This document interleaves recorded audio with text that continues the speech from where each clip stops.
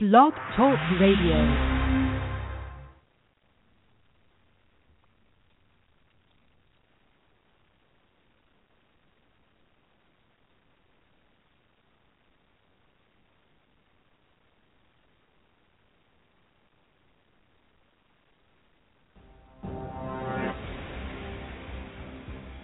Thank you, Mr. Chairman, and thank you for holding this hearing.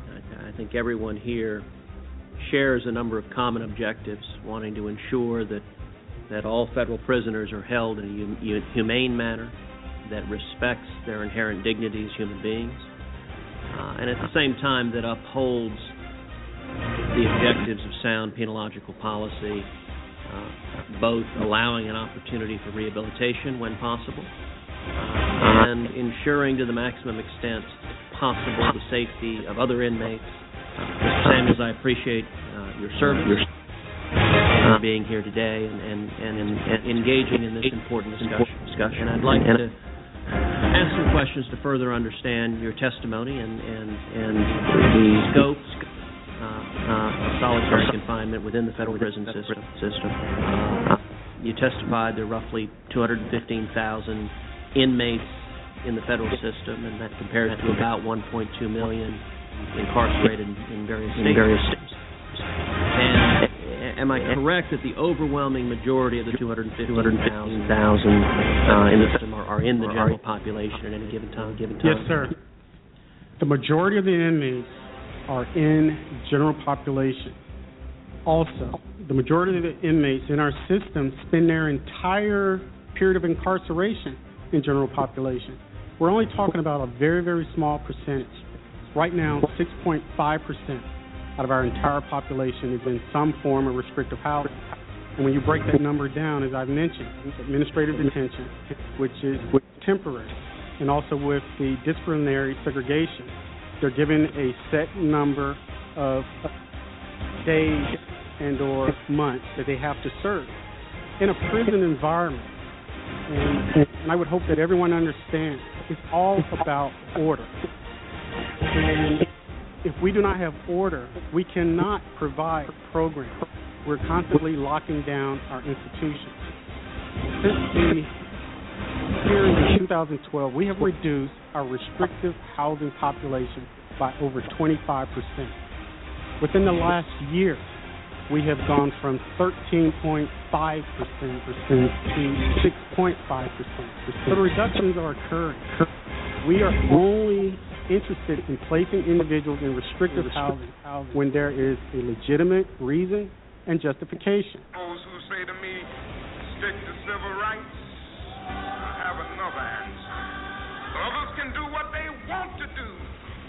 That's their business. Other civil rights leaders, for various reasons, refuse or can't take a stand or have to go along with the administration. That's their business. I'm a slave.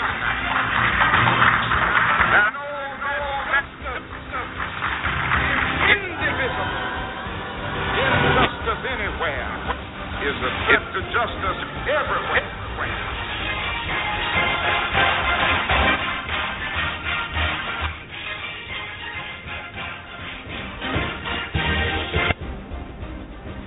Ladies and gentlemen, welcome to AJC Radio, where we are in search for justice. And I'll tell you right now, ladies and gentlemen, that if you were looking for a Broadway production tonight, I can guarantee you that's not the case.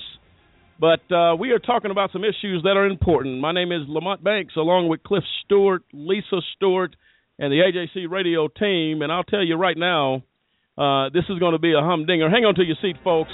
AJC Radio kicks off in just a moment.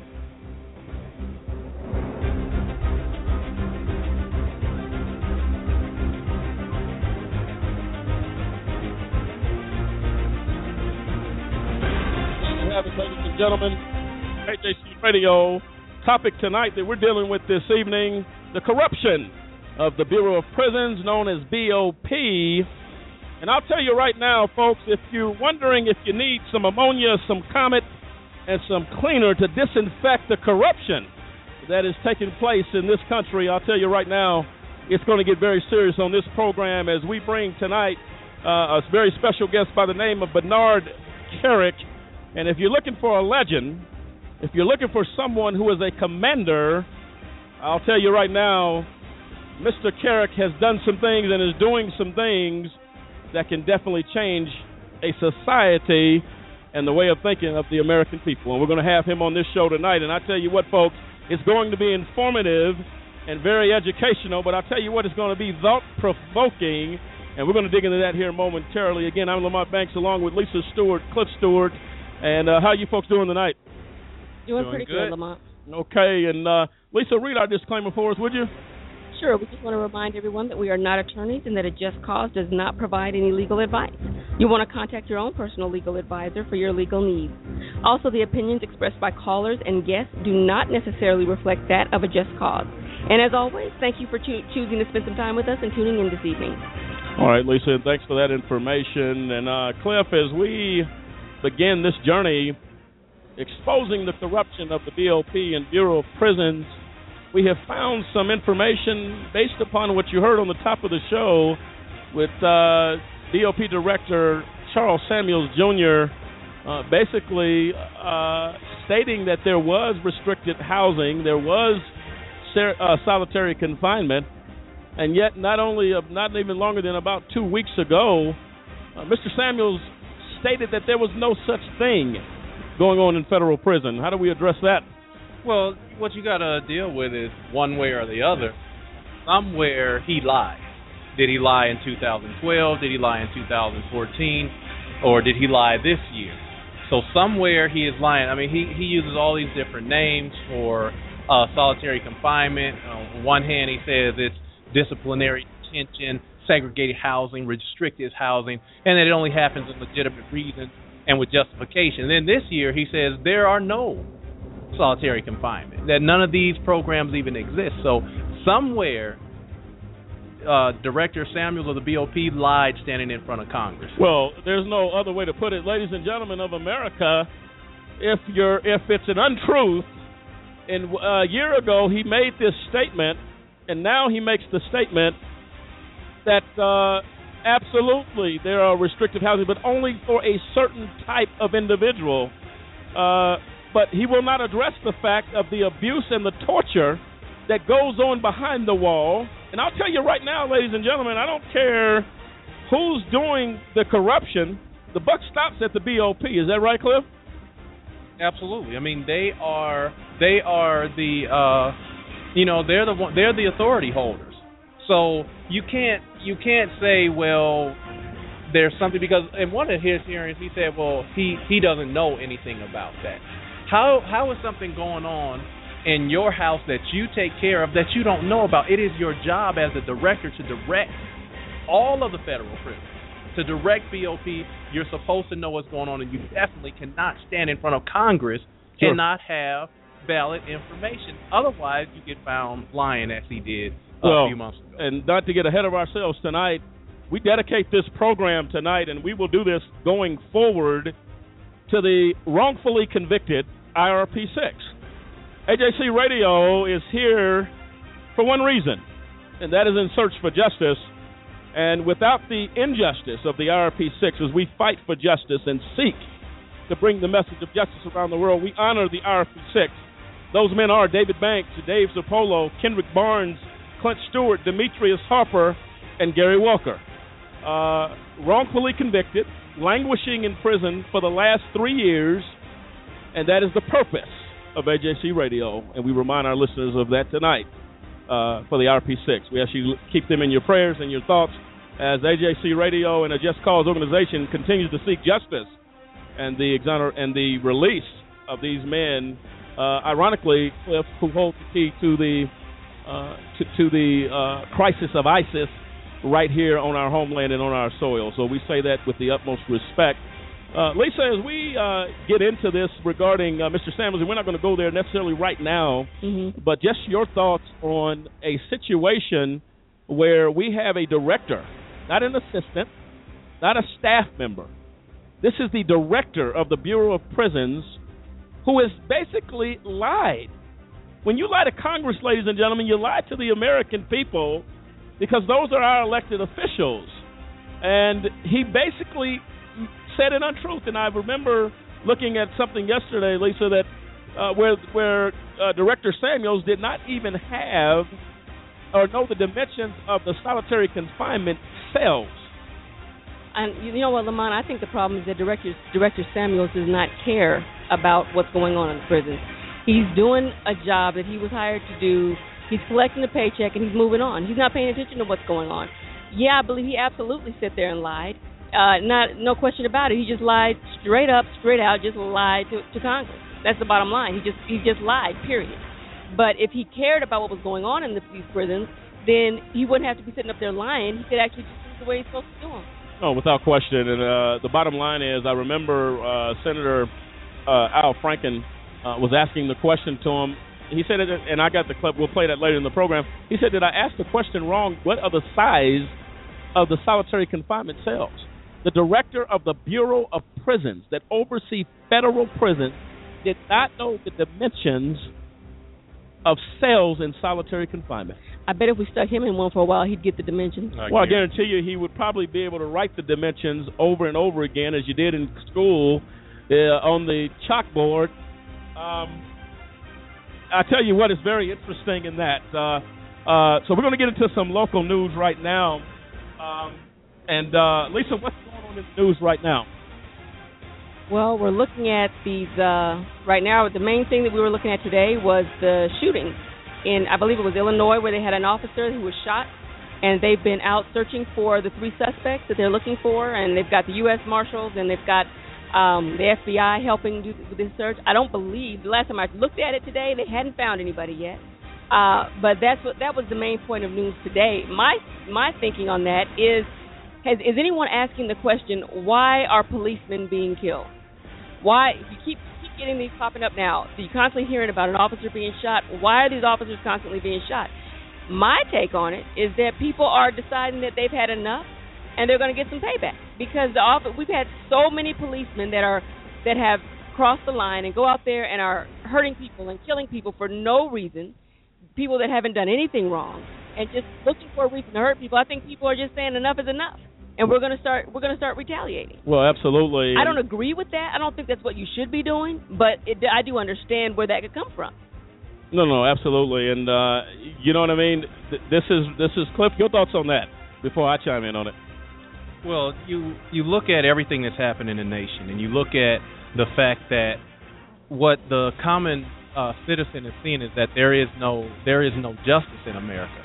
That if a police officer shoots someone, if it's a person of color especially, that even if they bring that police officer up on charges, that it's kind of like the par for the course. That officer is going to be allowed to get off because he's going to say, well, I felt that my life was in danger. I felt that I was being threatened by the person that I shot. Now, how is your life in danger when the person does not have a gun, they don't have a weapon, and, especially if a person is running in the opposite direction and a police officer shoots this person in the back, how then does the officer feel like they are threatened? It absolutely makes no sense. And to Lisa's point, the citizens are now saying, I'm feeling like nobody's on my side. When I bring a charge up against a police officer, I'm retaliated against as a citizen, and I get no justice. And in that particular event, then they feel like there is no recourse except I need to take the law into my own hands. And that is why you see what's going on now. I mean, you got Chicago, a police was killed. You got, Harris County, Texas, a sheriff's deputy was gunned down on Friday. He was fueling his patrol car, and someone felt like, I'm going to kill a cop. All over the country now, in Louisiana, a state police officer there was killed. All over the country, people are saying, enough is enough. And sure, we don't condone anyone taking another person's life. We don't condone violence against law enforcement. But law enforcement has to open their eyes and look and say, why are these type of actions being taken against law enforcement? They are supposed to be the protectors and the servers of their communities. Why are their communities attacking them? That's the question that needs to be addressed. Well, Cliff, I couldn't have said it better. The bottom line is, and this is the point that people don't want to take a look at, but I'll tell you right now, this is reality in the United States of America right now, and you can call it what you want to call it, ladies and gentlemen. Folks are feeling a need to retaliate. And again, we don't excuse any type of violence against officers, against peace officers, against anybody. We don't condone that in any way. But I'll tell you right now, America has to answer the tough questions, and that is, why are people feeling a need to attack cops? Well, I'll give you one point. Cops have been killing citizens, young black men, across this country for the last several months without issue, without any type of consequence, with a grand jury coming back saying, "Oh, we cannot bring down an indictment for the murder and the killing of black men across this country." And again, make no mistake about it, AJC Radio is not a condoner of violence and taking the law into your own hands. But I will tell you, until you deal with the issue that faces this nation, and that is cops getting set free, cops not being held accountable, cops not having the justice given to them for taking a life, this is the retaliation that happens in America. I'll tell you, folks, hang on to your seats tonight. We're going to take a quick break, and we're going to be coming back very, very shortly, bringing in a Mr. Bernard Carrick. And I'll tell you right now, hold on to your seats, and you better strap in tight, because this gentleman is someone that knows his business, and that is the judicial system. Hang in there, ladies and gentlemen. This is AJC Radio, bringing the message of justice all around the world. We'll be right back.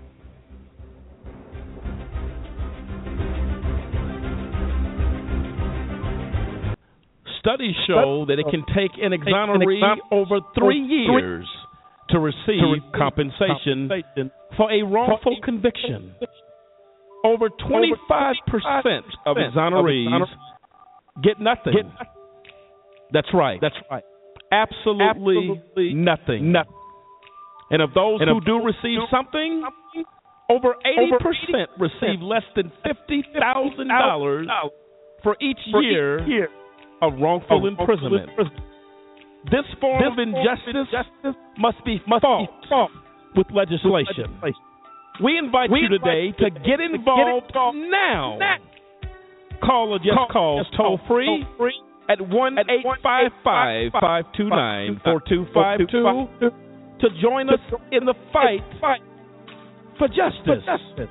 That number again is 1-855-529-4252. Adequate compensation for those who have been wrongfully convicted and in prison is a small way of correcting a gross injustice. Join us, won't you, for the fight that change will finally come.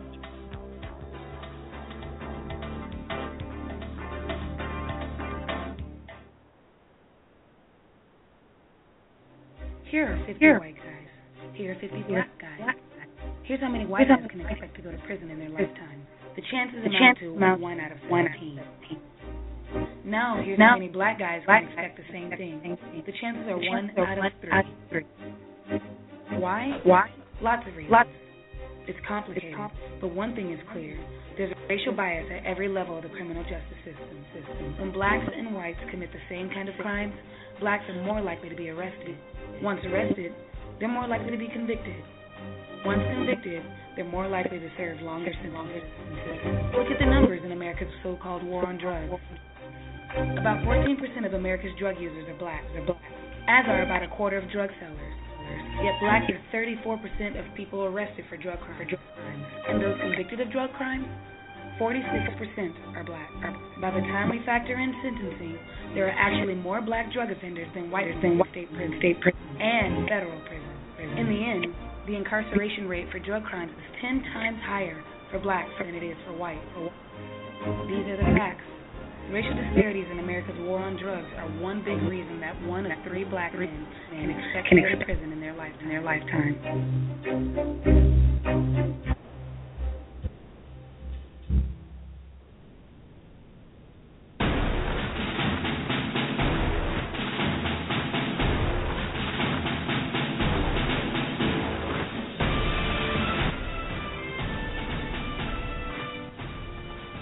Ladies and gentlemen, welcome back to AJC Radio, where we bring the message of justice all around the world. And I'm Lamont Banks along with Cliff Stewart, Lisa Stewart. And, folks, tonight we address a very unpopular subject, and we uncover some things that may not be too nice to look at, but we're talking about the corruption at the highest level of the justice system, outside of the Department of Justice, but of the federal criminal justice system, dealing with the Bureau of Prisons.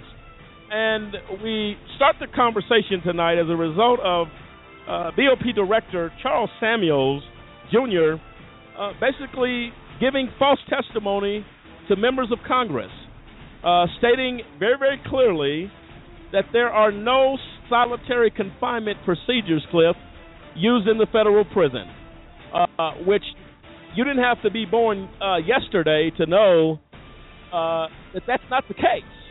And every person that's done time, whether it's the state prison or the federal prison, it is clear that solitary confinement, by his own words a year ago, is used in the federal system of incarceration.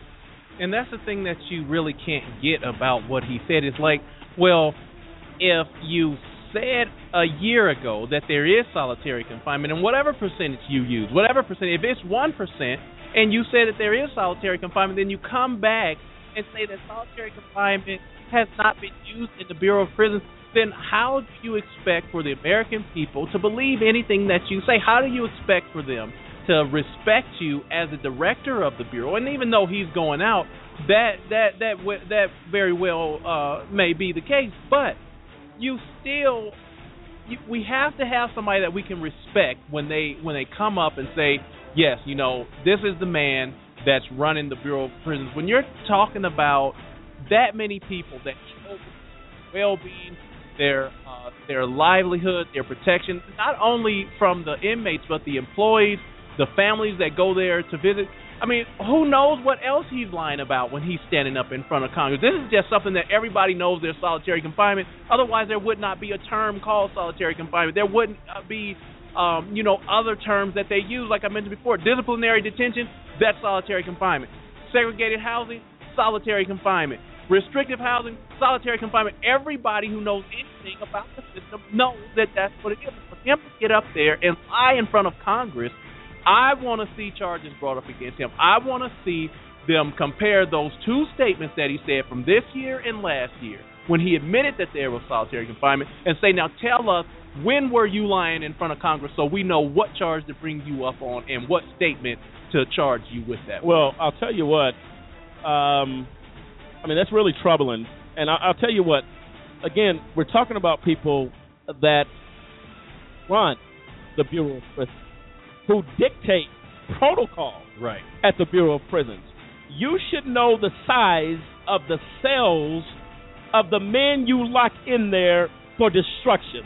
You are the director, so how can you say I feel compassion for that person in solitary confinement when I don't even know what conditions he's living under? We have a clip where Senator Franken, and he's actually, Director Samuels has become a laughing joke to comedians and everybody else in regards to his response of the size of the solitary confinement cell. Let's hear what the next clip has to say about that exchange with BOP Director Samuels. If you don't know a prisoner, though, or think that you're ever likely to become one, then their safety and health is not going to be high on your list of priorities. You don't need to know anything about the conditions that they live in.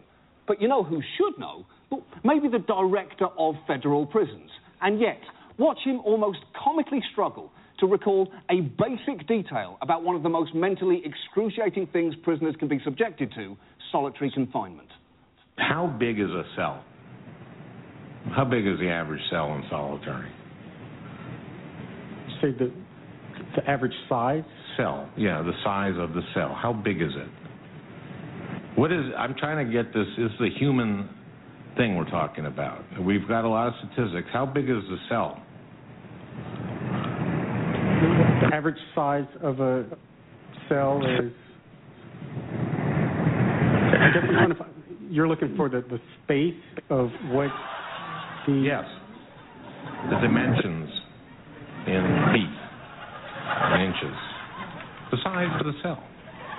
that a person is kept in. I want to get some idea of, I don't know, am I asking this wrong? No, you're not. You are not asking it. And there you go, folks. Wow. I mean, that is for you to be brought up as a laughing stock on a comedic show about a department that you're supposed to be running the Bureau of Prisons. They ask you a simple question, and you turned it to. It's like somebody's asking him the moment of inertia on a polyhedron. You might not know that, but as a director of the Bureau of Prisons, why do you not know the size of the cells that you have people put in? Well, I'll tell you this right now. It may sound comical, but I'll tell you right now, when folks are making fun of you as a director, that means the buck stops with you. How can you feel or implement change for the people that have died in solitary confinement under your watch? That's unacceptable. Absolutely unacceptable. So when you have people, and everybody's like, but why don't you know that? It tells you the disconnect that this country has, Lisa, with the reality and the tortures that are going on in America right now in prisons, because there's a problem at the top.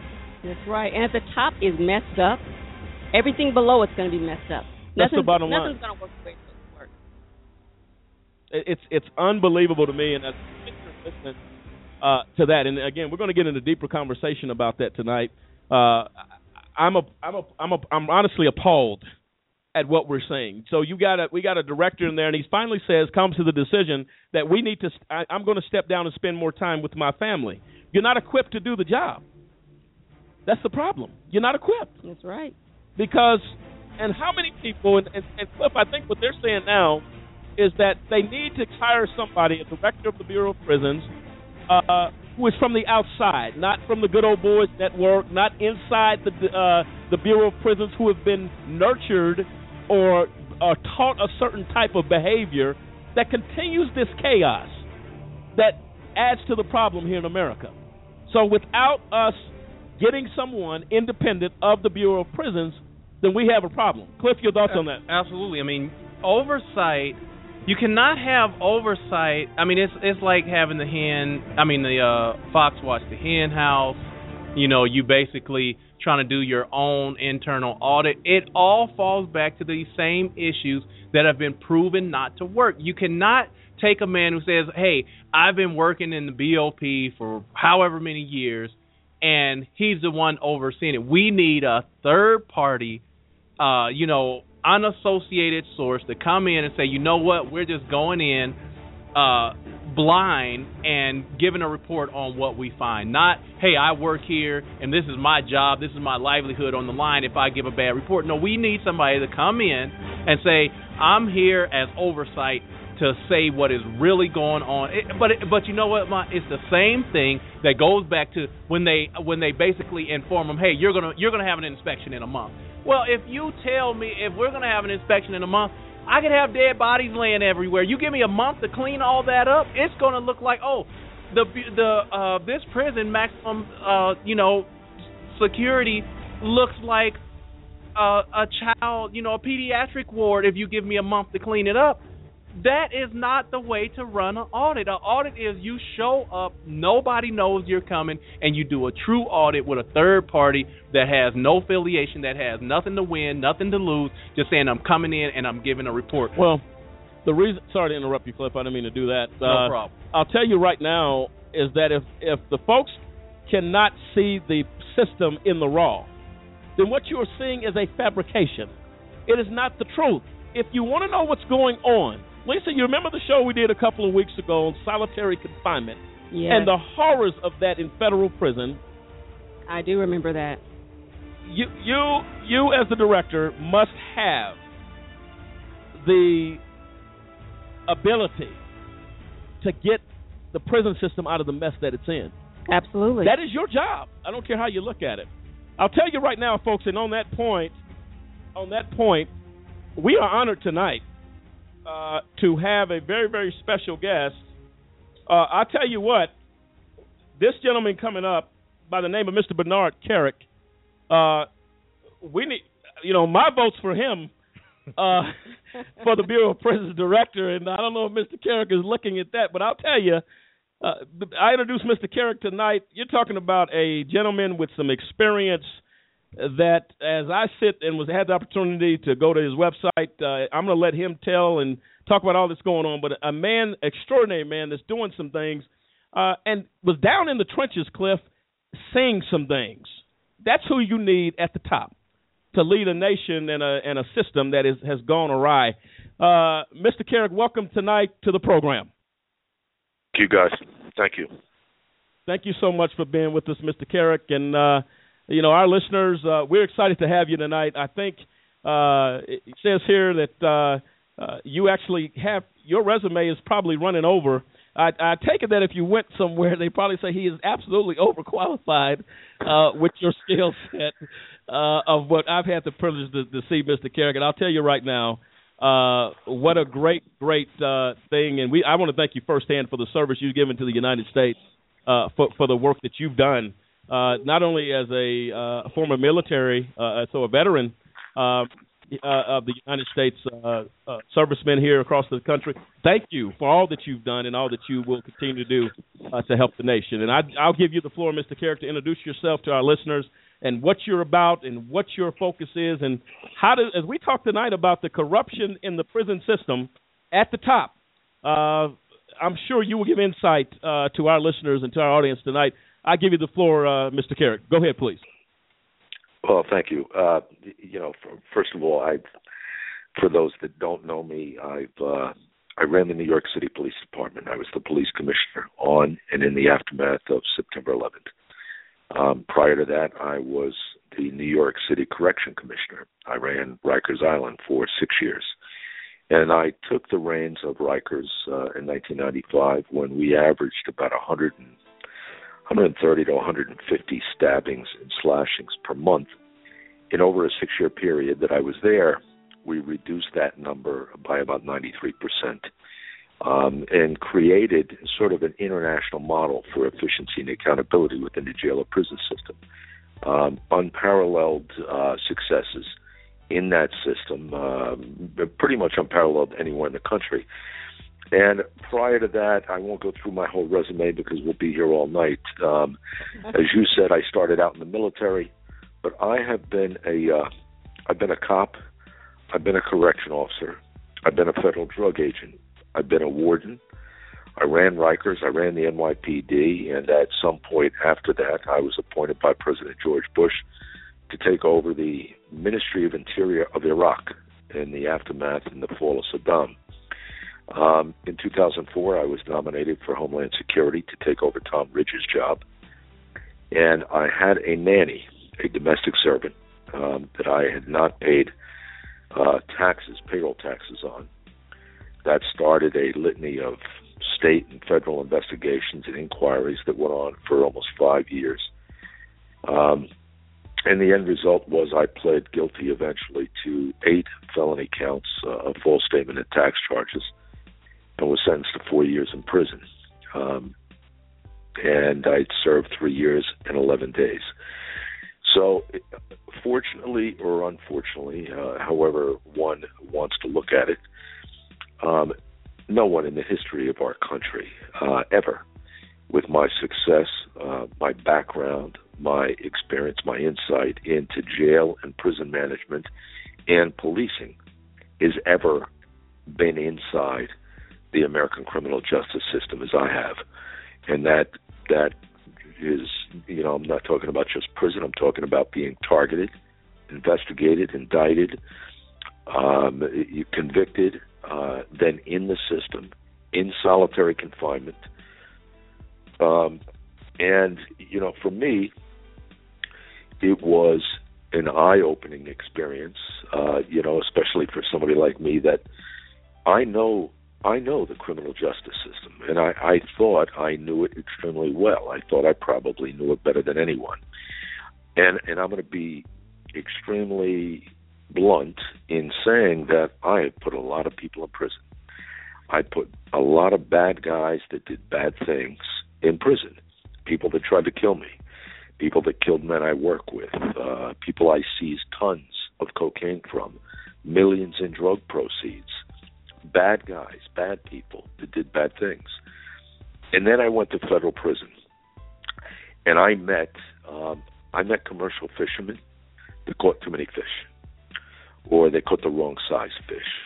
I was actually housed in the same facility as a guy that sold a whale's tooth on eBay.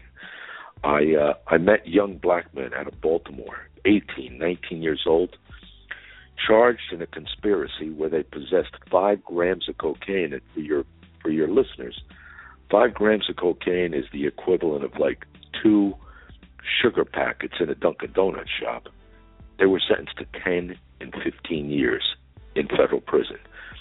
And I come to realize very quickly, we are putting people in prison, thousands upon thousands of people in prison yearly that don't need prison to pay for their mistakes. And I want to be clear about this.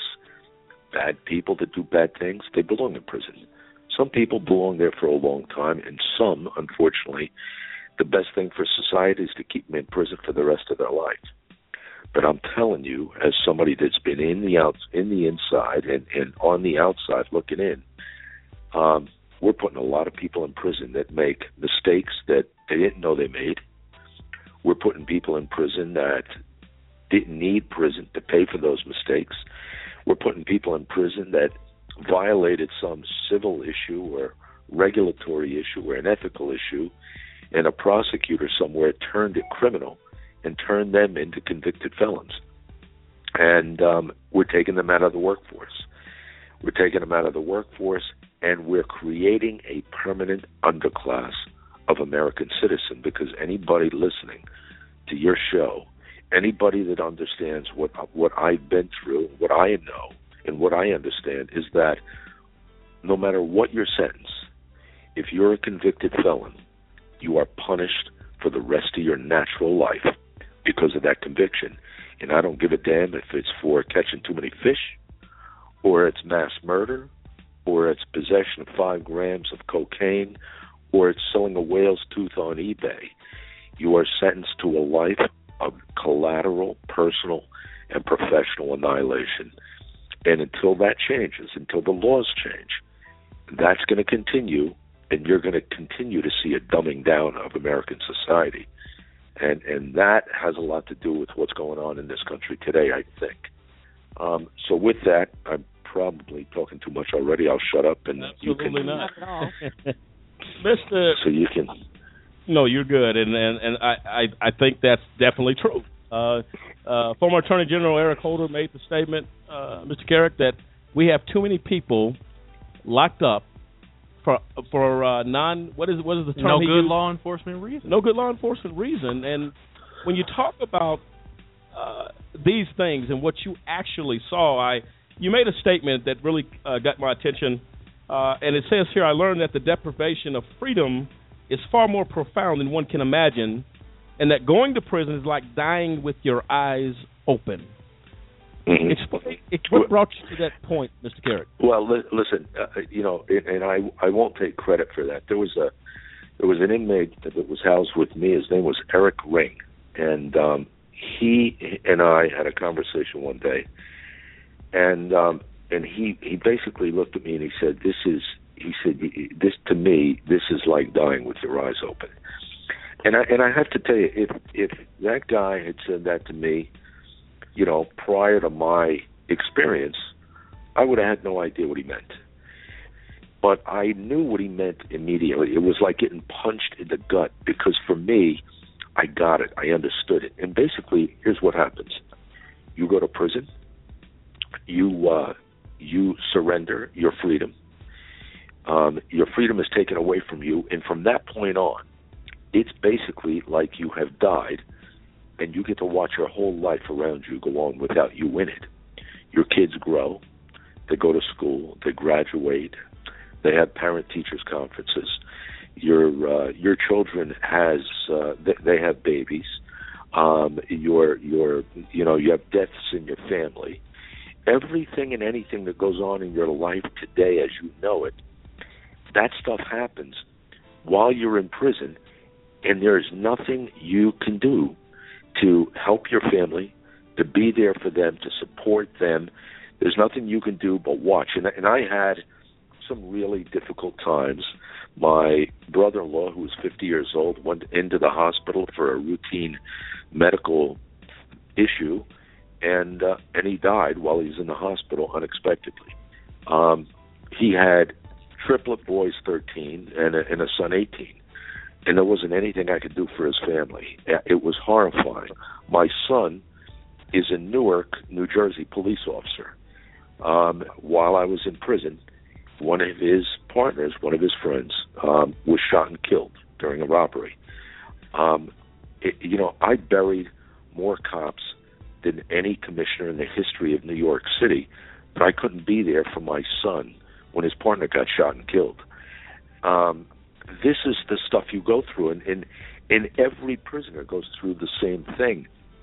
You're treated in a manner. We have this hypocritical view of prison. On the outside, the congressional leaders and the prison administrators and the law enforcement administrators, they will say, well, you have to be punished, but we want you to maintain contact with your family. We want you to rehabilitate. We want you to come back a better citizen to society. Well, that all sounds real good. It sounds great. But the reality is none of that's happening. You are sent too far for your family to visit. You're paid 18 cents an hour as an inmate, but they charge you 23 cents a minute for you to call your children. If you don't know how to work a computer, your only way to communicate with your family is to write. If you do know how to work a computer, and you can email your family, it's 5 cents a minute. So you have to be a speed typist, or else it's going to cost you a fortune. And you're not making any money while you're inside. So that's another burden on the family on the outside.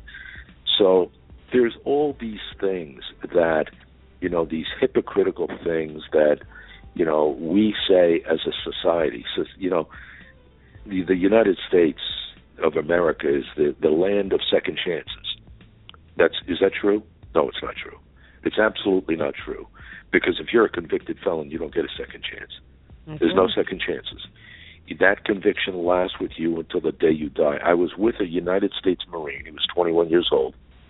He sold a pair of night vision goggles on eBay, his own. He bought them, and he sold them on eBay. We put him in prison for 3 years because he happened to sell those night vision goggles to a broker, an international broker, who didn't have the appropriate permits to sell them abroad. So we put this kid in prison for 3 years. And I'll tell you what happened. He came in at 21 years old. He was a Marine. And I mean a Marine from the word go. Shine shoes, starched prison uniform. Yes, sir, no, sir. A buzz-cut haircut. He left in 2 years. He was supposed to do 30 months. He left in 2 years. He was a complete thug. He was hanging with the wrong guys. He was talking the wrong way. He learned all the things he should have never learned. All that Marine drill and ceremony stuff went right out the window. He left in 24 months as a thug. And here's the problem for our communities at large today. People say that we need to get these kids off the street. We need to put them in prison. If they're a first-time nonviolent offender, they've never had any violence, the worst thing you could do is put them in prison. Because prison is a training ground for thuggery and criminality. That's what it is. It teaches you how to lie, steal, cheat, manipulate, con, gamble, and most importantly, it teaches you and it encourages you to end any verbal altercation you have with somebody getting cut or beat down. Is that really what I want back in society? No, right. That's not what I want. Prison is a punishment for bad people that do bad things. But when you take good kids that made a mistake and you stick them in there for 5 years, 6 years, 8 years, 10 years, 15 years, well then, you know what? Take those kids out and just execute them all. And they're doomed for failure. They're doomed for failure. We do that. We do it.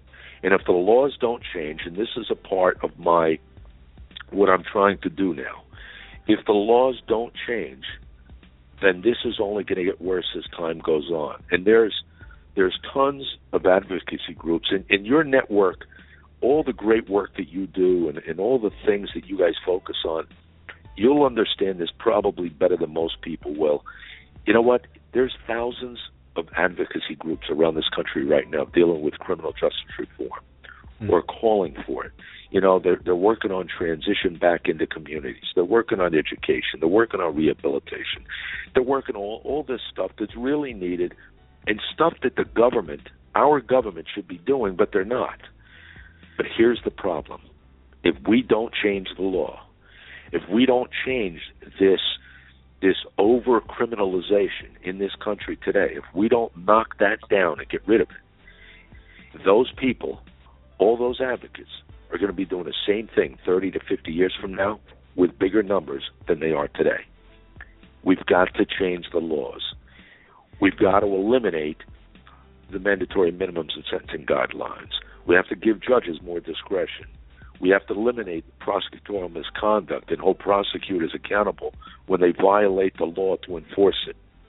There's a whole bunch of stuff that has to happen in this country today, and it's got to be done by changing the laws. And if the laws don't change, then all these advocates, they're going to be quite busy for some time to come. All right, and Mr. Carrick, can you come with us? We're going to go on the other side of this break. Can you come back with us? Do you have some more time to spend with us a little bit? Yeah, I got a couple more minutes. Okay, we're just going to take a quick break. We're going to come right back, ask you a couple more questions, and we'll definitely respect your time, and we'll be right back with you. So stand by with us on the other side of this break. Ladies and gentlemen, this is AJC Radio, where, without question, Mr. Bernard Kerik, one of the most dynamic, undisputed, and accomplished leaders in law enforcement today, has graced AJC Radio, and we're going to bring him right back. Looking for justice across a nation where our leadership has failed. We'll be right back.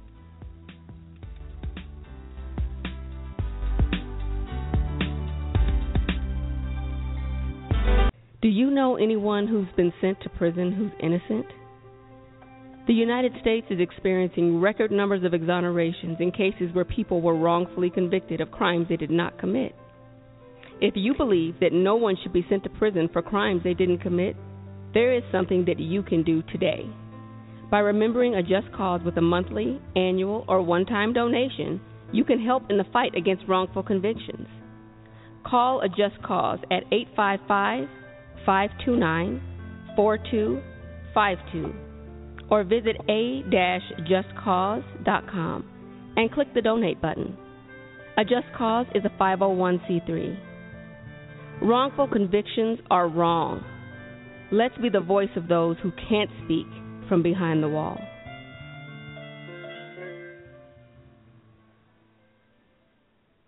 A BART police officer who shot and killed a man. When I first saw the Oscar Grant footage, like a lot of people here in Oakland, I was outraged. As soon as I heard about it and I went online and I seen what had happened, tears came down my eyes. It was something that was very alarming as a police officer and as a citizen of Oakland. It was like such a blatant murder. You have a city in trauma. Anyone that's seen that and looks at it is in trauma. My hope is that people will express their concern with police brutality, but they will do so in constructive ways that don't include violence. We cannot perpetrate this cycle of harm and violence in this community. Because we do have to live here and they terrorize the city, and it's only going to make it worse for us. They killed our young black brothers. You can protest, you can try to make a change, but there is a positive way you can do it. And make sure we let the police know that we're aware stuff ain't right out here. We're trying to fix it. In a way that is about using your voice for justice and making Oakland a safer place for everyone to live and get along as one. Violence is not just. Violence is not justice. Violence is not justice. Violence is not justice. We have a big problem, and we need your help. It's happening on college campuses, at bars, at parties, even in high schools. It's happening to our sisters and our daughters, our wives and our friends. It's called sexual assault, and it has to stop. We have to stop it. So listen up. If she doesn't consent, or if she can't consent, it's rape, it's assault. It's a crime. It's wrong. If I saw it happening, I was taught you have to do something about it. If I saw it happening, I speak up. If I saw it happening, I'd never blame her. I'd help her. Because I don't want to be a part of the problem.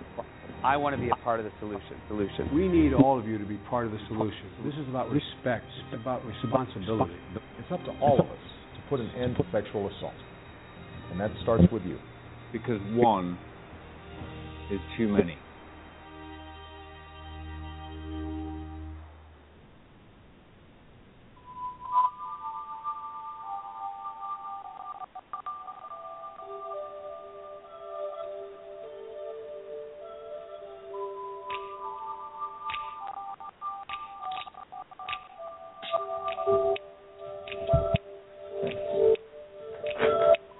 Ladies and gentlemen, welcome back to AJC Radio, where we bring the message of justice all around the world. And tonight we've been honored to have Bernard Kerik, I believe, and you can quote me on this, to be an American hero and one who has had the ability to bring justice to a nation where leadership has fallen.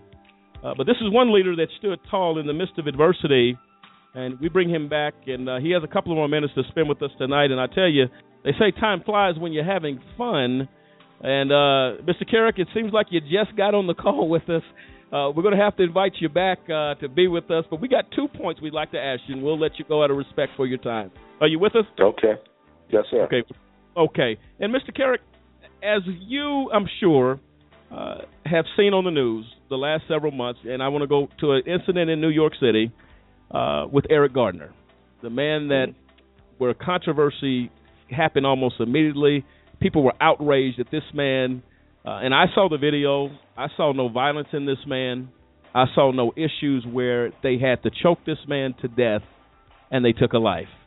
And the outrage started, and it's like that the domino effect took place in this country with black men dying in our streets across this country. When you see that with your experience, and the highest, with the New York Police Department and what you did while you were there, and what you've done at Rikers to make some, the numbers are just astounding. What are your thoughts when you see that type of unexplainable actions by police officers? In my opinion, how do we address that, and where does the root of that problem start? Well, I think. Here's the way I do this. First of all, especially in these circumstances where there's questionable conduct, and some of these things, in my opinion, there haven't been questionable conduct. There was a shooting in South Carolina where an officer shot a suspect. He wasn't even a suspect. The guy that got out of a car and ran, and he shot him, wound up shooting him in the back. To me, that's not even questionable conduct. It was an unjustified shooting, in my opinion. Maybe there's something there I missed. Maybe I didn't see it. In the case of Garner and some of these other things, what I try to do is I try not to Monday morning quarterback these guys because I wasn't there. And I can watch the video all day long, but you know what? Everybody responds differently, especially in the heat of the moment, especially in an act of violence.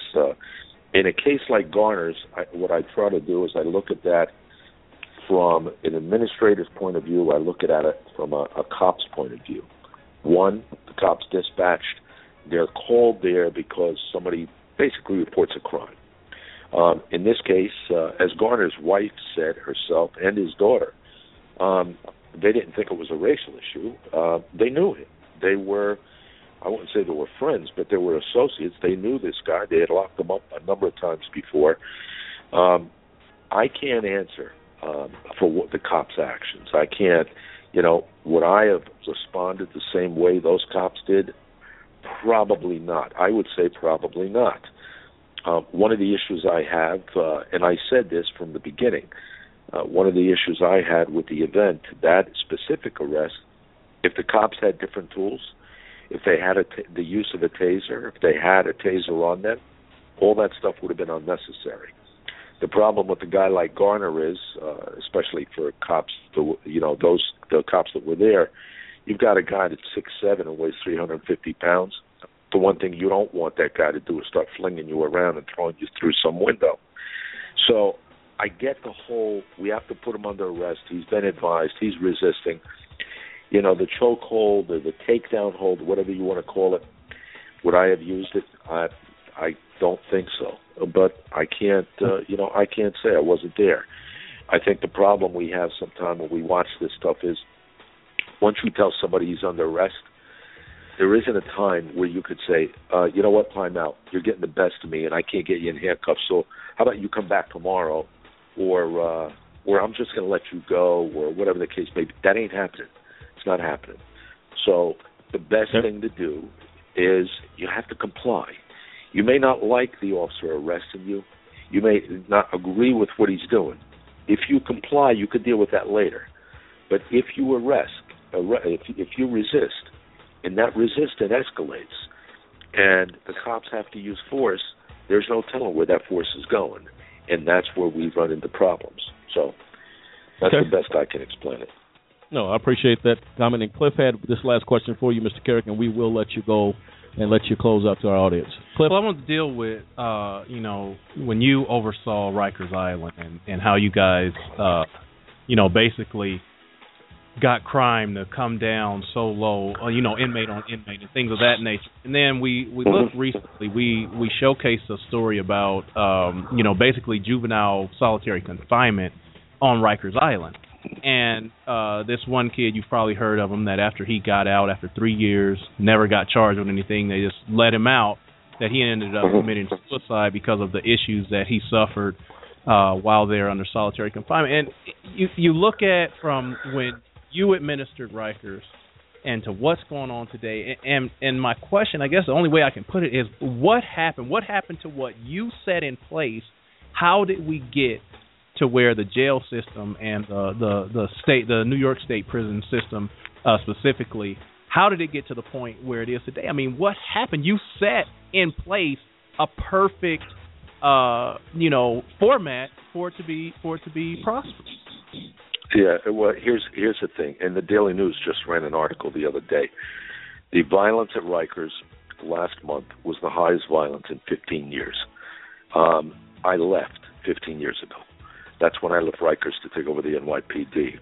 And ever since I left, the leadership and the accountability and the programs of accountability within the system have been diminished. You can't, first of all, Rikers is an enormous system. When I was there, I had 22,000 prisoners daily, 133,000 inmate admissions a year. We had unbelievable violence when I arrived. We had very little to none when I left. And that was done through a number of different initiatives and programs. One, more searches, holding the inmates accountable for criminal activity. I remember two Hispanic men held a black kid down on the ground, 18, 19 years old, a young man, and they carved with a chicken bone or a turkey bone, I forget what it was, they carved LK for Latin King. They carved it into this kid's back. And this was one of the first violent incidents that I had to oversee when I was there. And I asked my guys, what do we do with these guys now? And they said, well, they go to the shoot, they go to solitary. And I said, yeah, but what do you do with them? What do we charge them with? They said, well, we don't really charge them with anything because the prosecutors feel that this is jail and that's what happens in jail, and they're not going to get criminally charged. Really? If I walked outside the facility and slashed someone with a razor and gave them 5 stitches, I'd be charged with attempted assault with a deadly weapon, possession of a weapon. I'd have 5 or 6 criminal charges against me for 5 stitches. These kids give a guy 180 stitches and you're not going to charge him? How's that possible? So what we started doing was holding the inmates accountable to make sure that if they did this, you light somebody on fire when the guy's sleeping, that's a crime. That's a crime. That's not good. You take feces in urine, put it in a cup, and then throw it in another inmate's face or throw it in a staff member's face. That's a crime. Yeah. You can't do that on the street, so why do you do it in here? So we started addressing all these in-house issues, and then also, giving the inmates more good time. Good behavior means good time. You get out faster. there has to be an incentive for good behavior. Today, in the jail system, and prison system as we know it around the country, we slaughter these kids with, abusive sentences. I mean, crazy draconian sentences, and there's really no incentive for good behavior once they get in. Well, that's wrong. You want them to be better people. You want them to adhere to the rules. You want them to do what you need them to do. There's no incentive for them to do that. And then they get inside, and they're dehumanized, they're degraded, they're demoralized. They feel like they have nothing to live for. It's just in a sickening environment. And then you wonder why they don't behave themselves. And then in that other case you're talking about, you stick your kid in solitary confinement. Now, I want to be clear about this. There is a need for solitary. There's a need.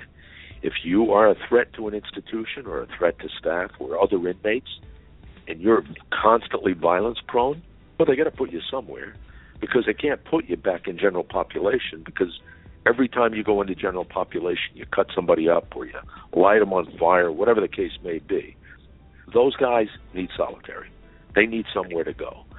But I have to tell you, when you take a young guy who violated some minor institutional rule and you stick him in solitary confinement for 60 days or 90 days or 120 days, in my case, I was put in solitary confinement for 60 days and told it was for protective custody. You know what? There's ways to protect people inside the institutions without solitary. That's right. Solitary takes all your rights away.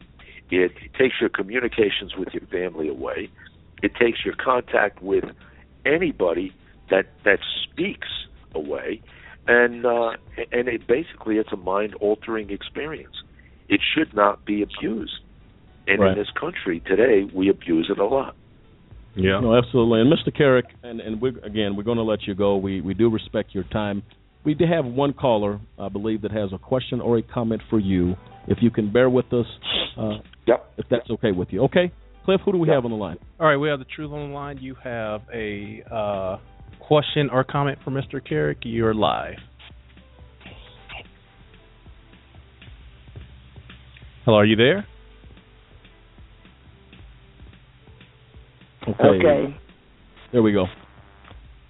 Yes, we can hear you.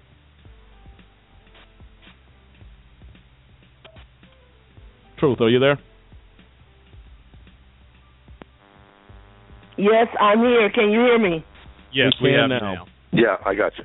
Yes, Mr. Carrick, I would like to ask you, in retrospect, after going to Rikers Island, what would you say was the most effective thing that was done that caused that prison to come down from 93% to such a low percentage, that we might know, and maybe others listening tonight would know, in these prisons, there are ways to combat the violence inside the prison. So you having spent time there and having been on the other side, what would you say was the most effective thing that you did or was able to accomplish that changed the entire environment in Rikers Island? Well, here's one of the things that was most effective, and keep in mind, as an administrator, if you reduce violence, the jail becomes a livable place. Jail is a horrible place, especially when it's violence. It's horrible anyway. As I said, and as you guys mentioned, the deprivation of freedom is far more profound than anything anybody could imagine, especially if you've never been there before. So that in itself is horrendous.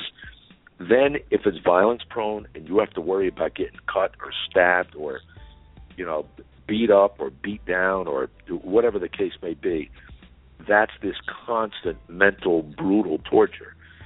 So you have to eliminate the violence. You have to go out after the predators.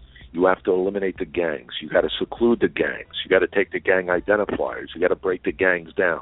You can't let them run the institutions. You have to do more searches, get rid of the weapons. You have incentivized programs for inmates that are, one, behaving themselves, two, cooperating and doing what they have to do, giving you information. This stuff all helps. And what it does basically is, as the violence comes down, you will see inmates going into classrooms for different programs. You'll see inmates going to boot camps. You'll see inmates going to religion. You'll see inmates doing things that they want to do, but they're scared otherwise not to do. And then on the staff side, as violence comes down, you're going to see overtime come down. You'll see staff assaults come down. You'll see staff confrontation with inmates come down. All that stuff changes. If you secure the institution, all that stuff changes. And it works. I proved it worked. It was over a 6-year term. We had unparalleled success in this country. And, you know, it's all about leadership, accountability, and stuff like that. But guys, before I hang up, I want to go over 5 things that I'm focused on. And I think this is right up your alley, but I want people to hear this. Overcriminalization. We, as a country, we've got to repeal and revise these draconian sentencing guidelines. We got to focus on the mandatory minimums in the sentencing guidelines and the expansion of federal criminal code today that takes ethical violations and civil violations and regulatory missteps and turns it into criminal conduct. We've got to address prosecutorial misconduct. We have a system today that grants unbridled power to prosecutors and promotes them based on their conviction rates, and there's no accountability for misconduct. None, almost none. We have to have accountability in the prison systems, accountability of the inmates and accountability of staff. We have to make sure that the inspector generals are doing their jobs. We spend an enormous amount of money in these prisons. A lot of it's wasted. Fraud, waste, abuse, corruption. The prison population, we have hundreds, if not thousands, of people in the federal prison system today that are dying. They're dying. They're old men that are dying. They're not there for violent crimes or murders, yet we keep them housed. We just keep them housed. They're dying. Send them home. What do we have to keep them there for? We have nonviolent first-time offenders sitting in federal prison for years on end. Get them out. Get them home. Lastly, most importantly, and if there's anything that's going to help fix this criminal justice problem as a whole, we need rights restoration. Once you pay your debt to society, once you've done your time, once you've done your punishment, then give that offender back their full civil and constitutional rights. Nobody should lose their constitutional rights in this country unless it's for some extreme reason. If they're a murderer or they're a rapist or they're doing life in prison, I get it. But you know what? That U.S. Marine that sold those night vision goggles, he was 21 years old. If he lives to be 120, he's going to be a convicted felon until the day he dies. That thing is going to be on his record, and there's not a damn thing he can do about it. So these are some of the things I think this country should look at. Well, Mr. Carrick, I thank you for that. And we had talked briefly yesterday regarding Director Samuel's comments that solitary confinement didn't exist in federal prisons. Really quick, your thoughts on that as we get ready to go to break. Well, listen, I can't answer for his comments, but I did watch his congressional testimony in which he had no conception what the size of a solitary confinement cell was. And to somebody like me, any jail or prison administrator, that's one of the number one. You would know that answer. Number one. Number two, for me, as somebody that lived in one of those cells, it was 12 by 8. That's the answer. It was 12 by 8. I know it. I counted it every day. I walked back and forth every day. I counted every crevice, every crack, everything on the window. I counted dust, for God's sakes. I know what was in that cell. I know how big the cell was. He should have known as well. Thank you. And yes. No, I just want to say, for him to say there is no solitary confinement, since I've heard it, I've just been pissed off. I cannot fathom how the director of the BOP could make that statement and expect for the American people, and of all people, Congress, to buy that statement. Well, I want to see him brought up on charges. I'm just being blunt about it. Well, they didn't buy it. And Mr. Carrick, again, I salute you tonight. Thank you for your service to the country, your service as a veteran. Thank you so much for that. If you can hold the line, we're going to go offline and talk to you very briefly as we wrap up. Hang on the line for us, and we're going to let you go. Ladies and gentlemen, Mr. Bernard Kerik, a champion. Thanks, guys. Thank you, sir, of justice. We'll be right back, uncovering the corruption of the Bureau of Prisons in the United States of America. Mr. Kerik, thank you for your service. We'll be right back.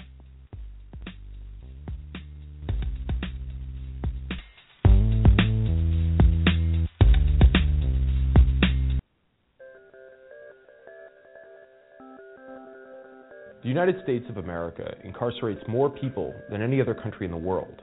In fact, the U.S. hosts more prison inmates than all other developed nations combined. As of 2010, the world population was over 6.8 billion people, with an estimated 9.8 million in jail. This figure, compiled by the International Center for Prison Studies, refers both to individuals held in jail awaiting trial and inmates serving time after sentencing. So there are 9.8 million human beings on planet Earth living inside of cages that we know of. In 2010, the U.S. was home to about 309 million people, 4.5% of the world's total population, but housed 23% of the world's prisoners. So take a moment to think about what this means. It means we imprison more people than enormous autocratic countries like China. We imprison more people than Russia.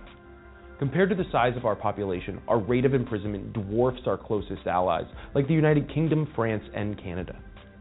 As of 2010, there were over 1.6 million post-trial inmates serving sentences in America's state and federal facilities. This number does not include those being detained pre-trial or those on probation. The most unique feature of incarceration in America is the large and active role of our federal government. In most countries, crime is reacted to at the local or regional level, whereas the American government finances and legislates a significant portion of law enforcement at the national level. State governments still do their fair share of incarceration, though. California and Texas incarcerate more than other states with over 171,000 inmates each.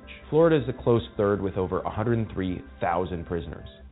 But no single state locks up more people than the federal government with over 208,000 inmates. Perhaps the nickname Land of the Free, Home of the Brave should be updated. Though I suppose you need to be brave to endure the highest likelihood of incarceration the world has ever known. Prisons are not what we think about when we think of America, and they shouldn't have to be. A free nation shouldn't imprison so many people, and a fiscally responsible nation can't afford to. With close to $40 billion a year in state correctional spending, the financial costs are obvious and staggering alone, but the human costs are often underappreciated. 1.6 million fathers and mothers, brothers and sisters, sons and daughters of American families are incarcerated. It's time for people to realize that the criminal justice system in America is desperately in need of reform.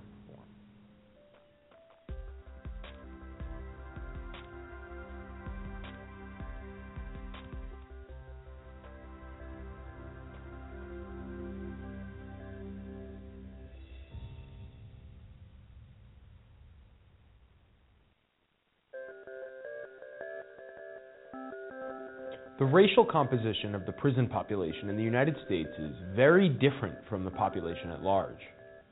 If people are worried about inequality in America today, I think this deserves more attention in the discussion. Racial inequality in the criminal justice system gets ignored because it doesn't affect most people. In 2010, over 1.6 million people were in state and federal prisons within the United States. So 497 out of every...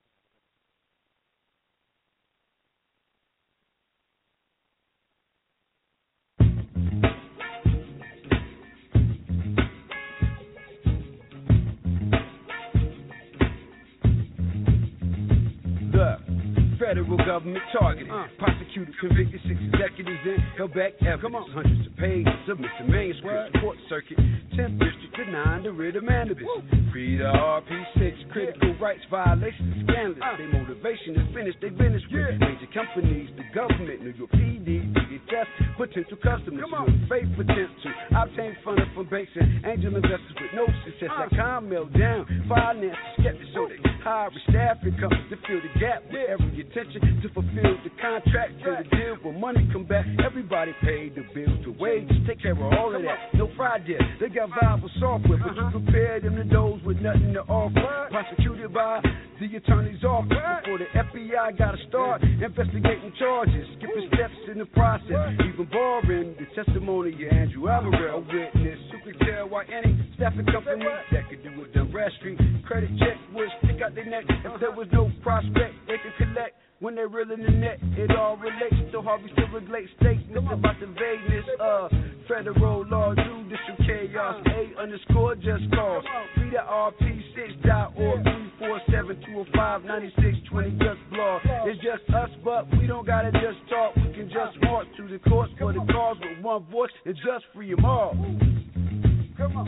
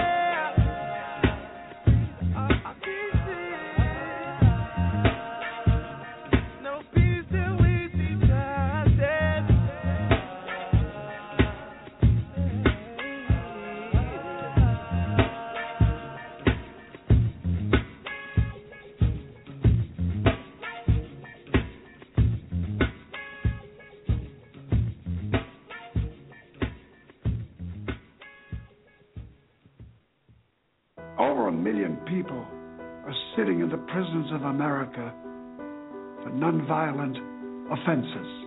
That's why I'm asking you to join the American Civil Liberties Union and help us in the fight to end mass incarceration. We spend over $80 billion a year incarcerating people.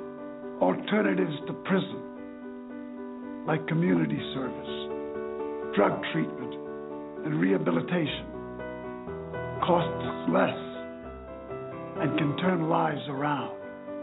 It's time for fair justice. It's time for smart justice. And we need your help.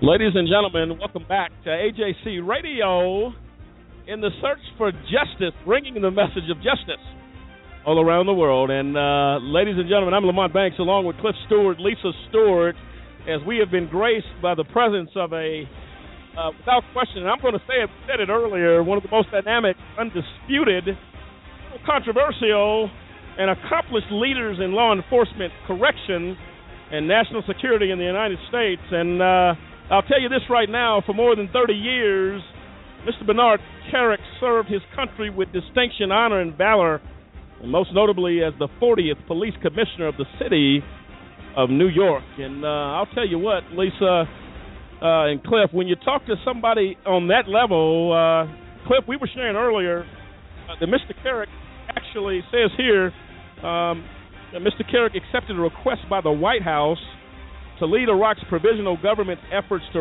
reconstitute the Iraqi Interior Ministry, which consisted of its National Police Service and Intelligence, Customs and Immigration, and Border Police, but he subsequently served as a national security advisor to His Majesty King Abdullah II of Jordan, President Barat Jagado of the Republic of Ghana. Mr. Kerik has conducted threat and vulnerability assessments for other heads of state and led crime reduction, national security, and management accountability assessments for the U.S. Justice Department, Trinidad, Tobago, as well as Mexico City. Cliff, when you run down not even all of this resume of service, man, I'm lost and without words in clear admiration of someone that knows what he's talking about.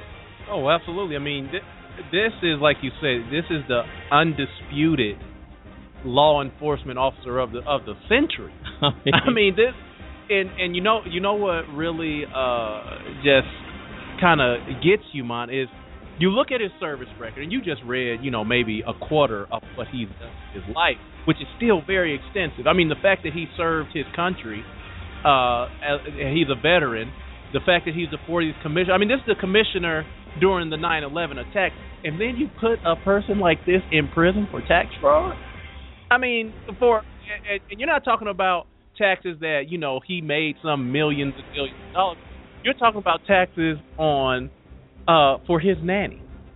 That it's like, how about give him a fine, let him pay his taxes, and say, because of your incredible record, undisputed, just awesome record, we are going to, give you a fine, maybe put you on probation, make sure you pay your taxes, but you put him in prison in solitary confinement. This is sick. Here's who they put in prison. It says here, served in the military police corps in Korea and at Fort Bragg, North Carolina. There he taught defensive tactics at the John F. Kennedy Unconventional Warfare Center to U.S. Special Forces and Special Operations personnel. After his military service, he spent 4 years in various security assignments in the Kingdom of Saudi Arabia. In 1981, he joined Passaic County Sheriff's Department in New Jersey, where he served as the commander of Special Weapons and Operations and as warden of the Passaic County Jail. Ladies and gentlemen, I don't know what you've read as far as leadership. We need this man in the White House. Yeah, I'm telling you. I mean, this is awesome. And what strikes me tonight, we have people in our society that can contribute to effective change in this country, to fix the problems that we have, that can actually step in and do something. But because politics comes into play and people begin to politically posture themselves, Lisa, we were sharing earlier that Mr. Kerik actually has been on Capitol Hill, which we're very familiar with, and Congressman Sensenbrenner, in regards to judicial and prison reform. Yes. He is sought out by members of Congress, and his opinion means something. Lisa, when you see this, what does it tell you as a citizen of the United States that we got some pretty talented people? We just need to get them in place. Oh, absolutely. And another thing that you look at, you realize, you look at a man of this magnitude with the background that he has, and see that they put him in prison for something so insignificant, if I can use that word, as not paying some taxes on payroll taxes for a nanny. You lock this man up with the experience that he has, with the knowledge that he has, with all that he has to offer. It's such a waste. I mean, it was a complete waste to have this man put away for any time. He had no business in prison, in my opinion. It goes here. We all remember the nightmare of 9/11. We'll be addressing that here in a week or so. But here's what he did. He says, in August 2000, Mr. Kerik was appointed the 40th Police Commissioner of the City of New York, responsible for 55,000 civilian and uniformed personnel and a $3.2 billion budget. His term was marked by dramatic reductions in crime, enhanced community relations, and his unflinching leadership and oversight as he led New York City through the devastating attacks on the World Trade Center on 9/11. He was overseer of the rescue, recovery, and investigation. In 2001, he was one of the founding members of the Board of Trustees of the Twin Towers Fund, which raised and distributed $216 million to over 600 families related the emergency service workers killed 9/11. You put a hero. You put him in prison. You put him. If America will put a man at the statue of Mr. Bernard Kerik behind bars, ladies and gentlemen, you better watch out and get this system fixed, because if he didn't stand a chance, that's right.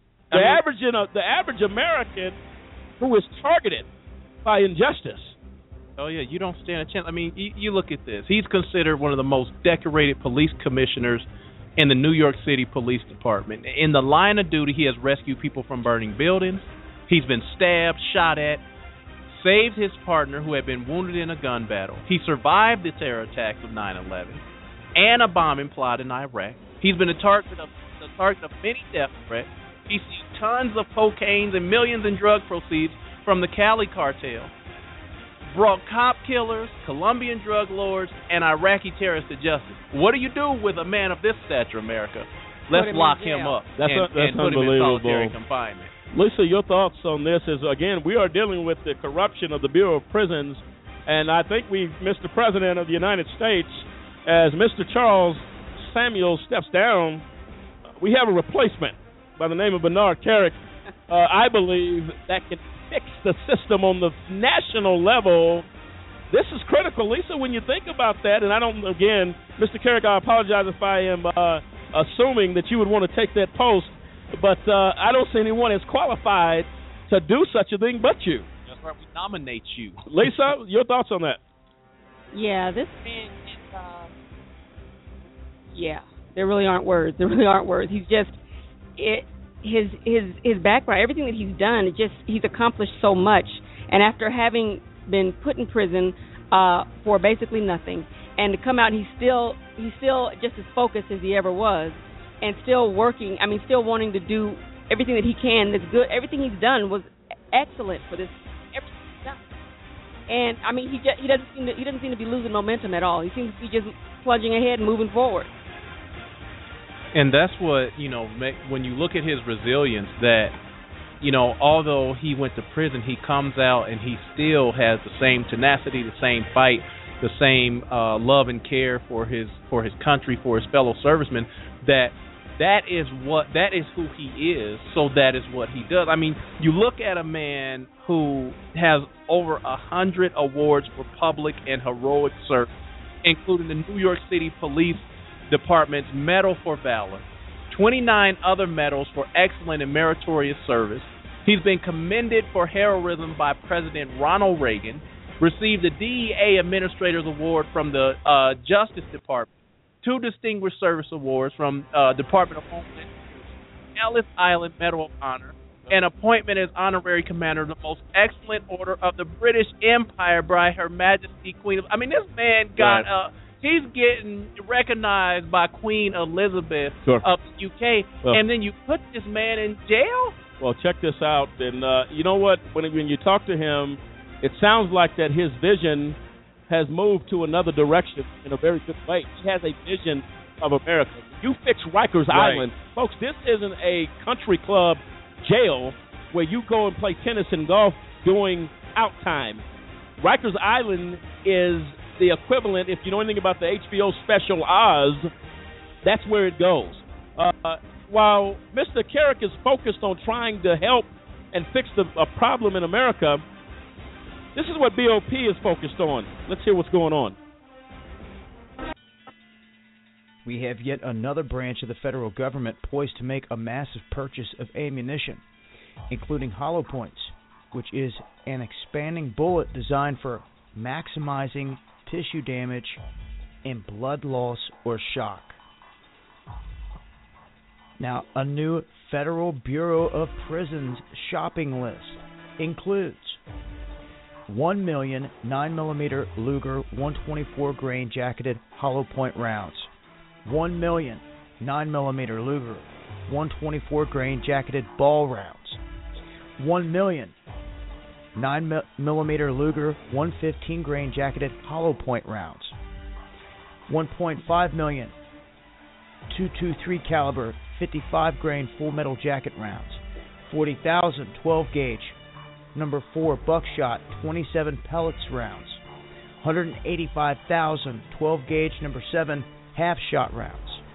10,000 12 gauge rifled slug 1 ounce rounds, and 55,000 cartridges of the 308 168 grain boat tail rounds.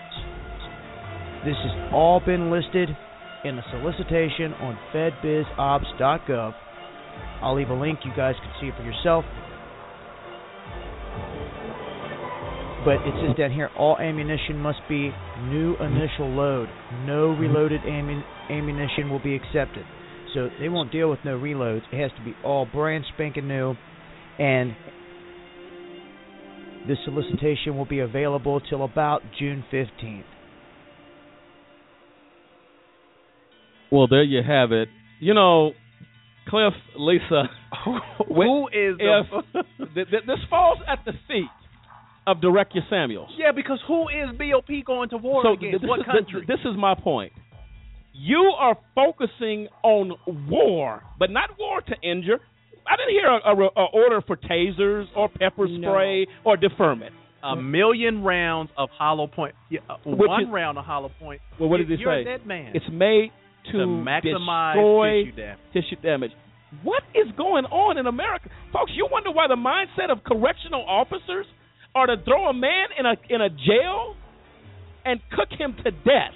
Well, obviously they're setting this up. It's like 1 million rounds but of hollow point 9mm. You are setting the mindset that we are here to execute every person. That's the mindset of what's going on, folks. Cliff, we got another caller. Who do we have on the line? Yeah, we got the Truth. You have a comment. You're live. Yes, can you hear me? Yes. Yes, I was thinking about Mr. Carrick. When you put him away for 3 years, do you know how much time and how much more he could have contributed to our society as a whole while you got him tucked away in a hole in a prison? While murderers and drug lords and other people committing unbelievable crimes are serving a short period and coming out. I cannot even comprehend. You know what? Somebody had it in for him. Because you cannot comprehend a man that has done and accomplished the things that he has accomplished. You would never take a golden prize as that and put it into a hole in a prison when his services and the gifts that he has and the accomplishments that he has done is just tucked away in a hole in a prison. It made me think about the IRP-6. They were fighting and giving themselves and doing everything they could and working hard together and up late at night and all these type things, trying to do something good for the country. You know what? Something is very sick about this system, that you put people that are trying to help our country, try to better it. I mean, this man's resume was so long until it almost seems like science fiction. It's just unbelievable what he has accomplished in his life. And, boy, I'm telling you, if anybody should be given that seat, and he probably doesn't even want it. How do we know? But if anybody should be given that seat where Samuels have been sitting, this man could make a difference in the prison system that would be phenomenal. If you could go to Rikers Island, which is the worst prison in the country, and bring the rate down of crime from 93% down to the lowest of the lowest, my God, what can he do with our Bureau of Prisons throughout this country, whether they be federal or state. This man is wise. He has knowledge. And you know what? Nobody can do it better than the person who has walked in your shoes, who has felt your pain, who knows what it feels like to be in a cell and can tell you the exact measurement of it. And no doubt how many cracks was in the floor. And you got him tucked away when this man has been almost royalty in this country. That is incomprehensible. You think, my God, if they can do that to a person of that stature, and there's no outcry in this country, we better cry out, and we better cry out loud. And I so agree with him. We need prosecutors to be accountable. We need crooked judges to be disbarred and taken off the bench. A man like him who believes in doing it right, he can make a difference. I pray somehow that things would work out. I don't know if he even wants to be bothered with it, but I wish he would. There's a lot of people that don't want to run for president, probably would do a terrific job. Well, I tell you, if you read this man's resume and look at the accomplishments, it is phenomenal. Few people in the world could have accomplished what this man has accomplished in his lifetime. That was just, I just read and read and read, and the more I read, the more I wanted to read. I told him today, please go out there and get my books because I want to read his story, more about it. But if ever anybody could serve in that office and make a change in our judicial process, that would be him. My hat's off to him, and may God forever be with him. And hopefully the door will open that will give him the opportunity to continue to give to this society and to make a difference. Not many people in the world make a difference in the world. They're here, but they don't make a difference. This man made a difference. It is phenomenal. And I'm just thankful that he came on our show. We are so honored to have had him tonight on A Just Cause. It's just unbelievable. Thank you so much. Thank you for that call, Cliff. As the caller alluded to, this is just awesome. As we look at the decay and the crumbling of a system that continues to crumble, people continue to die. Body bags continue to be filled as a result of failure at the top and in the leadership. And I had the opportunity to pull up BOP Director Charles Samuel's resignation letter. Subject, my plans to retire. Well, my indication or my thought of retirement is someone that has accomplished a great deal of something and has done something that warrants retirement. And usually you put some time in and you can look back and say, I've done some things. And I'll quote a couple of things. He says here, I'm proud of the things we have accomplished. Working together my tenure to continue the tradition of meeting our mission and maintaining correctional excellence to protect the American public. I offer many thanks and appreciation to all staff.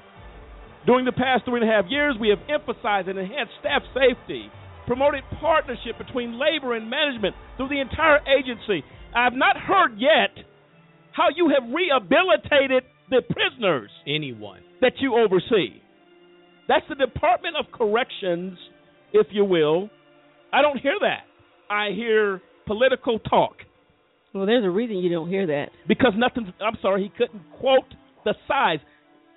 Mr. Carrick said 12 by 8. Exactly. And he said even before he went in, that was one of the critical pieces of information that you have to have as an administrator over such a place. If you're the administrator of Rikers Island, you're the administrator of any state, you're the administrator of the Bureau of Police, the director. They take direction from you on how to operate these facilities, and you cannot tell what size of solitary confinement cell is. Mr. Samuels goes on to say that they requested, under his watch, an independent assessment and review of the Bureau's restrictive housing policies and procedures. Establish, reinterrogate integration, in mental health units, increased our efforts to support federal prison industries and ensured transparency with our stakeholders and the media. Again, you're talking like you're president of a business. Exactly. Your stakeholders and your the media. Stakeholders. What about the people that you hold in prison on a daily basis? What about their families that are affected by the fact that they are gone? What about the fact that they don't have their freedom? What about the fact that they're supposed to be rehabilitated and not treated like animals and not, basically given to assault by other inmates or the staff that you oversee? What about that accomplishment? And saying we've eliminated staff harassment and assault. Where's that stat at? Well, that's not there, and we also don't have the statistics of the lawsuits pending. Florence, Colorado. What's the name of the prison here at Florence, Cliff? The ADX. The ADX. Multiple lawsuits pending, but we're not going to mention that in resignation because it's not politically correct. But he says here, and this is what really gets me as we think about the IRP-6, as a result of our combined efforts, rates of assaults dropped as low as they have been in decades. In addition, we extended our work beyond the prison walls to collaborate with representatives in the communities to which inmates are returning and to strengthen families through meaningful inmate visitation with their children. He's full of crap. Let me tell you from firsthand experience, that's a bald-faced lie. Oh. Because we have had reports at the Florence ADX facility where the correctional officers harassed the families over and over again of the RP6. That's right. Me personally. Not even the other family members, not just of the IRP-6, but the other inmates' families that we as Just Cause have talked to. But I went there, and unbeknownst to the correction officer, he did not know I was part of a Just Cause. He threatened me personally. Oh no, but Director Samuels says we have strengthened families through meaningful inmate visitations. When you harass children, your officers are assaulting minors. And guess what? Here's the kicker. You were made aware of this by your staff, by your executive staff, who made false promises of fixing the problem. And the problem has persisted. See, ladies and gentlemen, I'm going to tell you right now on AJC Radio, we don't hold back the facts, if you will. These are the facts that we have lived personally. And you say, well, what's this thing about Director Samuels? The truth. That's right. That's right. The truth. And the issue is very clear. Director Samuels has failed at the head of the largest agency of federal prisons and oversight. And that's why Congress continues to call him in question. What are you doing? It's the political thing to say, we appreciate your service, Mr. Samuels, but we got some tough questions to ask you. And first of all, Senator Al Franken said, what's the size of the cell? What is the size of the cell? How difficult is that? And Mr. Franken turned around and he said, did I ask the question? Am I saying this wrong? Did I ask the question wrong? Is there some part of the English language with you as an American native do not understand Mr. Charles Samuels Jr.? When you're given a budget of almost $7 billion in 1 year, and your biggest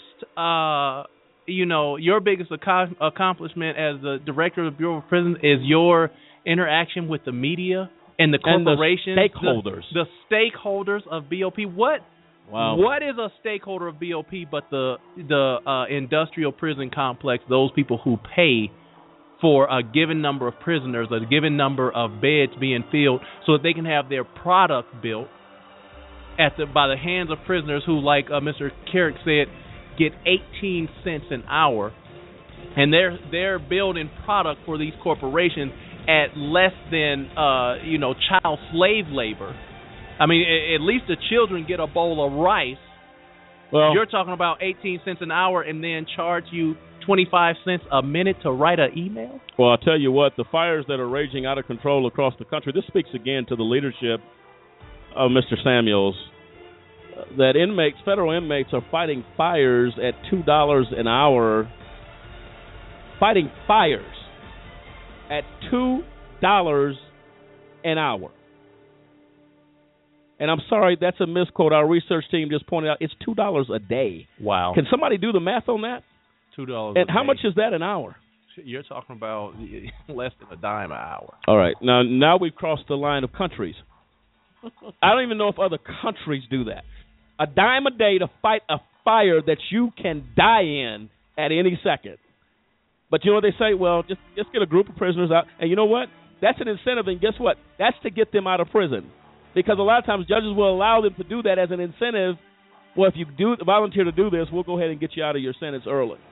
Some of them, though, will go right back to prison with false promises that they're going to get this and get that. They do it all the time and send them right back to a jail cell. I mean, this is absolutely uncomprehendable what we're talking about. So this is something that that definitely needs to be addressed. And Mr. Carrick, you talked about Cliff, the budget that Director Samuels deals with. He was over a $3.2 billion budget in New York City. Right. In one city. Yeah, well, and you're talking about 55,000 officers that he oversaw. So you're talking about the biggest police force in the country. In the country. Is NYPD. That is this is bigger than most federal agencies. Well, ladies and gentlemen, this has been a humdinger here on AJC Radio as we deal with the corruption and the failure to act by Director Charles Samuels of the Bureau of Prisons. And folks, this has been unnerving, but it's been very informative. And we continue to answer the tough questions. What's gone wrong in America? What is going on across the land? This is AJC Radio bringing the message of justice all around the world. We'll be right back.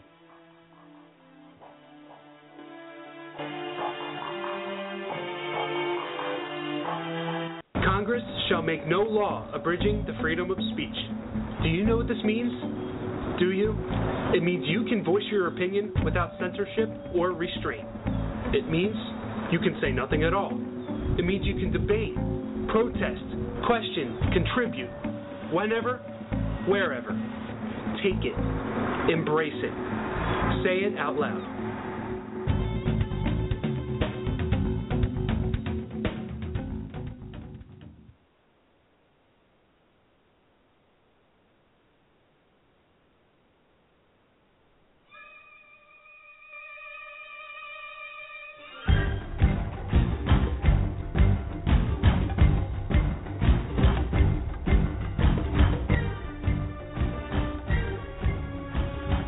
Ladies and gentlemen, Mission Impossible is actually how some folks would categorize the nation and the prison system here in America.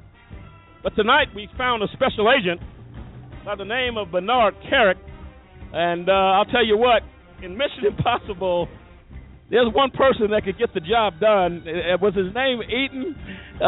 Cliff? Ethan Hunt. Ethan Hunt, and I'll tell you, no matter how impossible the mission is, he's going to do it. But I tell you right now, Mr. Kerik brings that type of flavor and even much more to the United States Federal Bureau of Prisons, and a man and a leader that can definitely get the job done. And Cliff, as we deal with these issues, this has been very enlightening, not only to me, but I'm sure the American people across the United States. As we hear, it gives you a sense of hope and belief. Man, you got some good people out here. America needs to take advantage of that in a good way and not thank our citizens or our heroes by throwing them in a hole and calling it American. That's right. This doesn't sit right.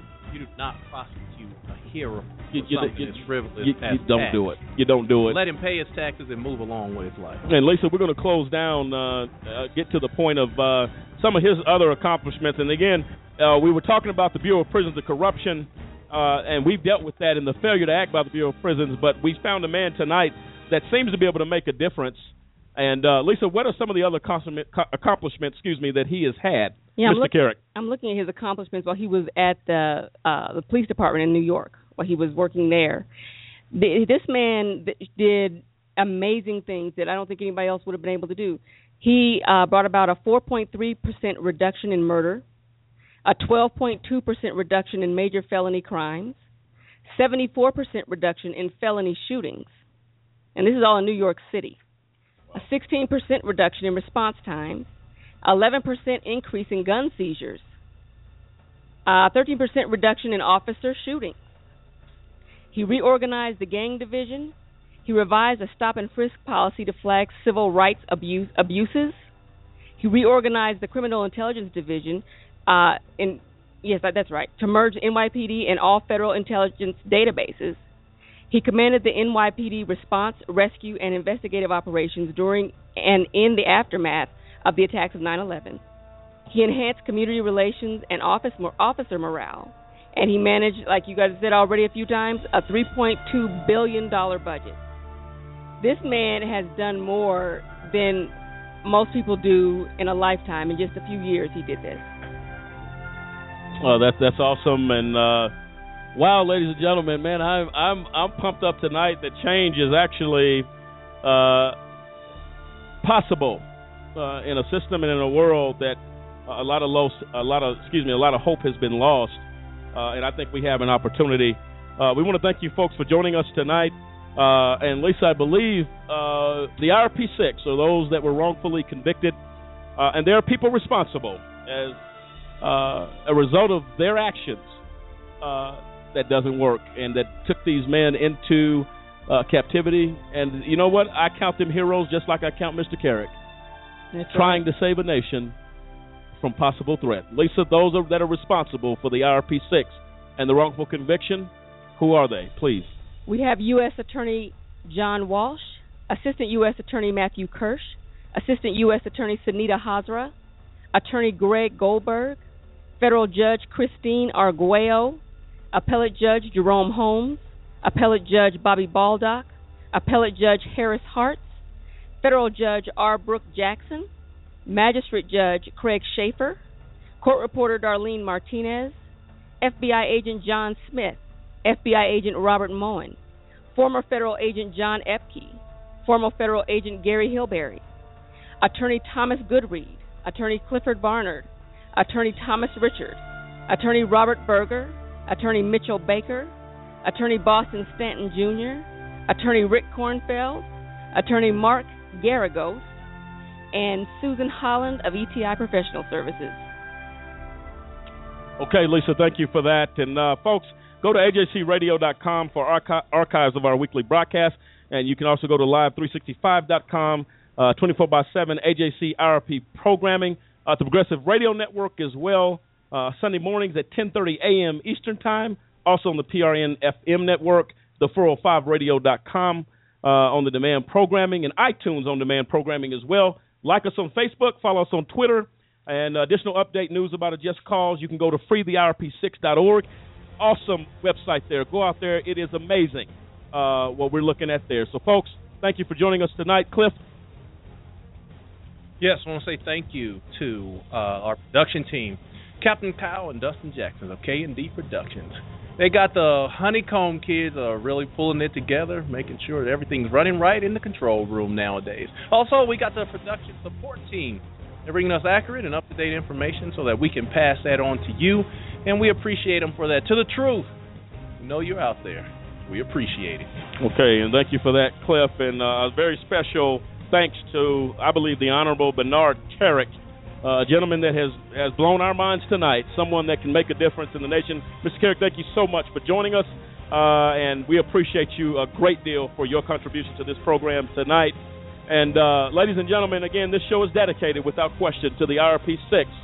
David Banks, Gary Walker, Kendrick Barnes, Demetrius Harper, Dave Zappolo, and Clinton Stewart. Thank you, Lisa, for that. It's been a long evening. Folks, our prayers and thoughts are with the IRP6, but every show and this show and every show dedicated to the IRP6 as we seek justice for them and we bring the message of justice all around the world. Good night, America. Good night.